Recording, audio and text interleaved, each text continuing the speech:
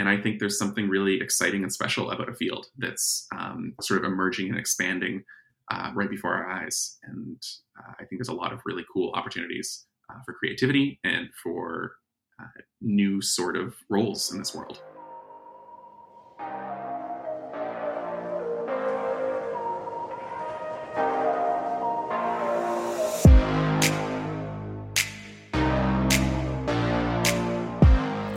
Welcome back, listeners. We're your hosts, Miranda Stan and Pooja Bhatti. We're extremely excited for our upcoming panel featuring various podcasters and videographers, science communicators from across Canada. In the weeks leading up to the panel, we will be conducting short interviews with each panelist to hear a little about what they do and what they're most looking forward to in our upcoming event. This week, we talked to Lucas Kavanagh, a science writer and video producer. He is also the co-founder of Avo Media and has led outreach campaigns for major scientific expeditions.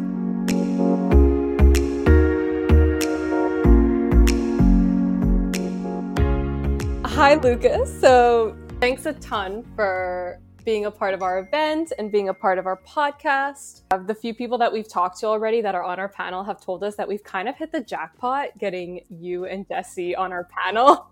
So we're really excited. We've heard really great things, and pretty much just what we're going to do here today is we just kind of want to get a little glimpse of what it is that you do and what your views are on the SciComm community today and what your hope is for the panel, to kind of get people who are attending our panel or people who are listening to our podcast just an idea of what they can expect on November 8th. Cool. Well, thanks so much for having me. I'm really excited to be here. Just really off the bat, we'd love to hear about the work you do for Avo Media and the other SciComm projects you're involved in. So brag about yourself. Tell us a bit about what you do. So yeah, when people ask me what I do, I always have a hard time explaining that. Usually I say I write and make videos about science, which is a pretty general way of describing it. Essentially, I'm one of the co-founders of Avo Media, which is a company that makes mainly videos, but also podcasts and PowerPoint presentations and websites sometimes about science. And really, whenever there's like a complex story that someone needs help telling, we often jump in and assist with that. I love that so much. No shame, just went to your website. It's so cool. It is. And I was like, this is the kind of work I wanted to do out of grad school for the public good, but then ended up doing for the government. Cool. Yeah, thanks. I mean, we've been around for close to 4 years now, and essentially we just do what interests us, and hopefully, pay ourselves enough to live and eat along the way. But it's pretty driven by what Jesse and myself find interesting and motivating, and what we see as important stuff to communicate to the public. So what was your inspiration behind Avo Media? How did it, get launched? It was pretty organic, to be honest. So I've got an undergrad in earth science. I've got a master's in oceanography. After all of that, I went and started working in SciComm. And my first job in SciComm was, my first job after grad school. I worked at like a science outreach camp when I was in undergrad during the summers. And then at the end of my master's degree, I went to work for a nonprofit in Ottawa called Actua, which is an organization that sort of unites these on-campus outreach organizations across the country. And so that was like my first sort of exposure to this world in a professional context. And there I kind of inherited, I was kind of just asked to do like sort of some digital outreach and some videos and stuff like that. And I'd never really done that. My friend Jesse, who's the co-founder of Avo, and I had made a podcast, which was called Double Blind Science. Essentially, it was just us talking about science news. We'd done that before, but that was really my only experience in the digital media space. So as part of this actual job, their sort of asks for videos and online content kind of grew and grew, and eventually got to the point where I was like, oh, how do I do this? This isn't my expertise at all. But I knew Jesse, who had just graduated from film school in Vancouver. So I looped him into a couple projects there, and it kind of grew out of that. More people started hiring us and asking for videos that had to do with science and medicine and all sorts of fun technical stuff. And it just sort of got to the point where we were like, oh, we should probably start a business to do this because people want it. That was about it. That was like January 2017. And that's when the company was founded. That is so cool. I have to ask the name Avocado, Avo Media. What was the inspiration? Is it because you're Vancouverites and I live in Vancouver as well, and I've had my fair share of that, or I'm really curious. I mean, it's a pretty bad stereotypical millennial story. We couldn't figure out a name for the company that we liked, and we were like delaying the actual process of like incorporating a company because we couldn't find a name that we liked. And we were having brunch one day, and we were just like, okay, if we can't figure out a better name by the end of this meal, I guess we're just calling it Avocado, because there was avocados as part of the brunch. So that was pretty much it. And then we were originally Avocado Video. We've dropped the video part of that and become Avo Media, just because so much of our work now involves writing and consulting and things that aren't solely video, even though that's still the majority of our work.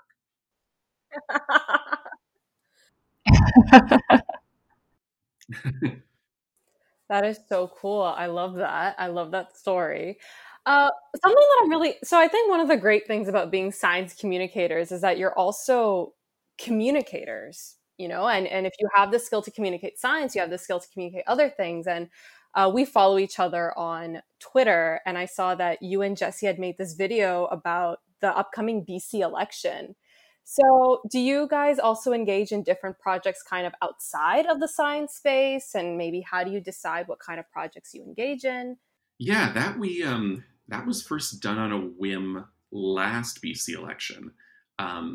Because, I mean, essentially we had just a lot of friends who were like having trouble sort of parsing these like complex election platforms. The election platforms that time were a lot more developed, as it wasn't a snap election. So we decided to make a video of it. And we read all the platforms and sort of distilled them into key points and then compared them and put it online. And I think it was the first like thing we made that we had this sort of experience of it going kind of semi-viral with. It had about 600,000 views from that video, which is cool because it was very BC oriented. And that's actually like a good chunk of the population of the province. So that was the first time we did it. And then we've done it since for the BC electoral reform referendum and last year's Canadian federal election. And then we this year have partnered with a local media organization called the Taillis, and we've done one, which is the one that you saw and shared. Thank you for that.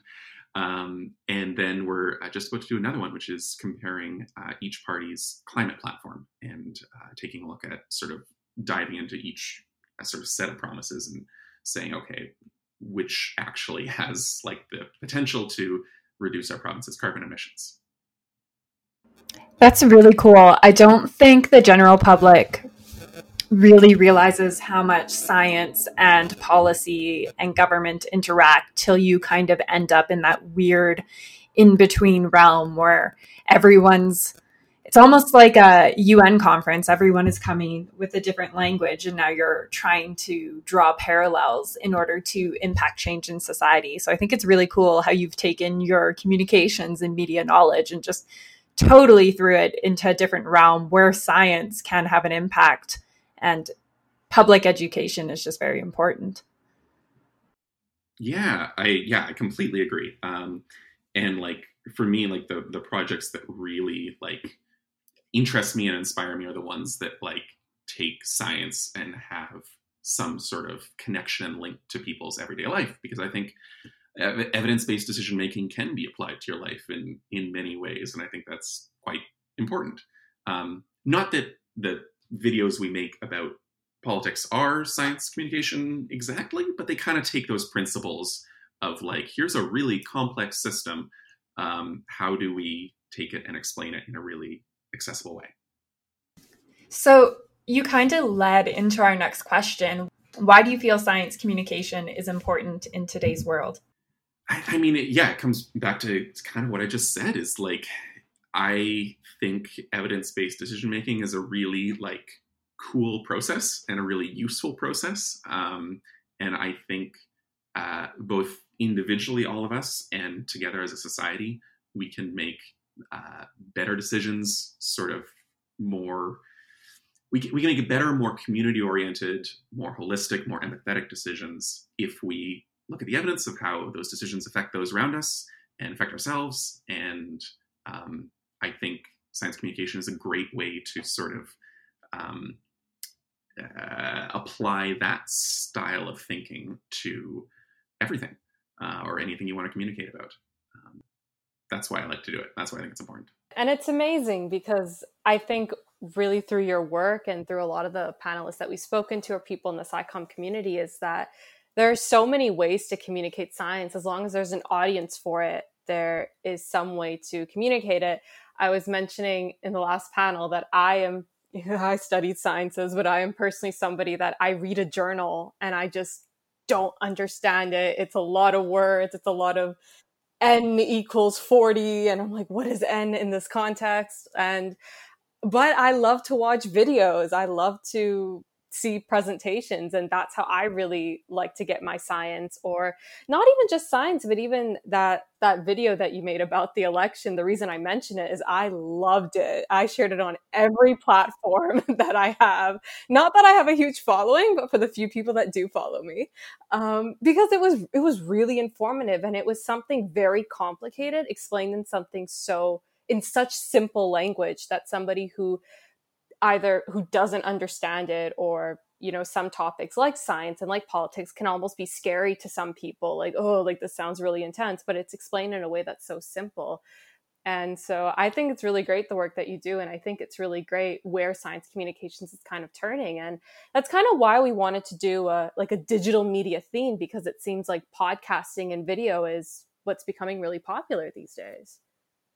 Yeah, it's a high efficiency way to communicate, which is why I really like it. Like, I mean, I was mentioning that podcast that Jesse and I like started. It was like our first project together, really. And I was in grad school. We were making the podcast, and it was the 1-year anniversary of my first like academic paper that had been published. And the journal it was published in like emails you on like the 1-year anniversary of your paper. And it's like, here, look at the stats of your paper. Look at how many people have read it. And so I opened that up and I saw that like 250 people had like downloaded the PDF of my paper, which I'd worked for like a good year of my life on. And I was like, oh, the podcast episode I made last week got many more listens than that. And I've received much more feedback and started many more meaningful conversations from that podcast episode. And that's kind of when I realized, at least for me personally, that's the direction I want to go with my career. I think that act of making it more accessible and reaching a broader audience is really rewarding for me personally.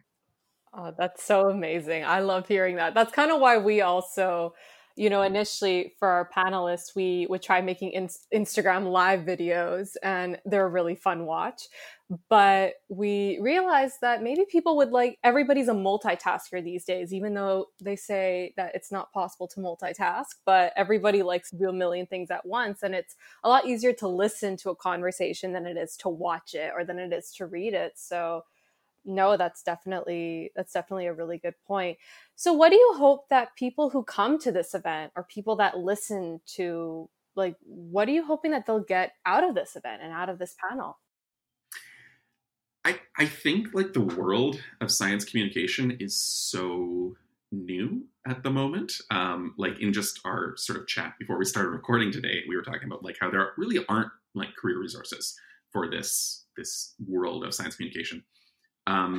I'm hoping that people see that you can kind of do whatever you want in this strange world. And I mean, like the job that I have, I created myself because I didn't see it exist anywhere else, and that's worked okay so far, which is kind of cool. And I think there's something really exciting and special about a field that's sort of emerging and expanding right before our eyes. And I think there's a lot of really cool opportunities for creativity and for new sort of roles in this world. That is so exciting, and that's really great to hear. Leading up to this event, where can people find your work? Right. So the company that I've been talking about a lot is Avo Media. We're at avomedia.ca. And yeah, you can see sort of a selection of our past work there. You can see my random thoughts from my head on Twitter. My handle is at Lucas Kavanagh. That's a horribly complicated name to spell, and I'm so sorry. Lucaskavanagh. And then I also have a personal website, which is lucas.fyi, which you'll see some of my stuff from Avo and some of my just sort of assorted stuff. I also do some freelance writing on the side and a lot of other fun things.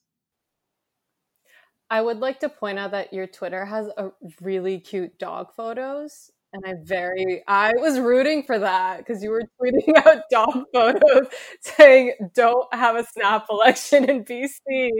And I was so disappointed when they stopped. I know. I tried to blackmail the premier by sending out cute puppy photos, but it did not work at all. No, not at all.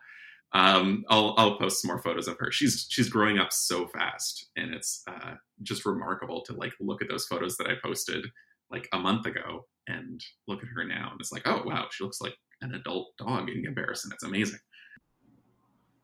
Your Instagram is also loaded with cute puppy photos. Yeah, there's a few on there for sure. I don't Instagram nearly as much as I should, so maybe that'll inspire me to post some more. No, me neither. I recently got Twitter and it's way too addicting. I really enjoy it. Like, oh my goodness. And you know, it's a very sneaky thing when you control multiple Twitter accounts because no matter what, I will always have a solid 2 likes on every tweet. How does that happen? I was recently called out on that, actually. Someone was like, is that you? I get super excited because I'll post something and then immediately it gets 3 likes and they're all Pooja from different accounts. Okay, final question, just for fun. If you were an element on the periodic table, which would you be? It's a really good question. And that caught me completely off guard. Wow. I used to also work at a summer science camp. I feel like we may have worked at the same one. And they asked me this, and I was like, ooh, that's an interesting question. That's a good question. What science camp did you work at? It's called Gearing Up at UBC. Oh, yeah. So that's a member of Actua. That's a member of the nonprofit that I worked for. Oh my God, yeah. So I worked there for a summer. But yeah, I don't know. Do you know what you'd be if you were an element on the periodic table? I have always been very partial to nitrogen. I don't know. I like it. It's got a lot of, I mean, it's got some good not a lot of, it's got some good stable isotopes to it that just kind of like flow through everything. And I mean, just on my research, which is kind of a past life for me, I was always very fascinated by like the things we could figure out from like tracking nitrogen isotopes. So I don't know if there's any connection to my personality there, but I've always been very partial to nitrogen. I love that. I will take that 10 on 10 for that answer. But we are so excited for you to be at our panel on November 8th. So thank you so much for chatting with us. And we can't wait for everybody to hear more about what you and Jesse do and kind of about what the digital media podcast video space, SciComm space, all the adjectives in there, all the words, and what you guys have to say about it. We're really excited for that. Yeah, me too. This is going to be fun. Thanks so much for having me. This is flattering and exciting.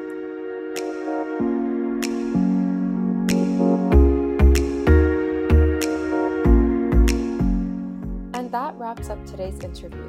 Be sure to tweet us at SciNetworkers to let us know what questions you'd like us to ask Lucas or any of our other panelists during our event.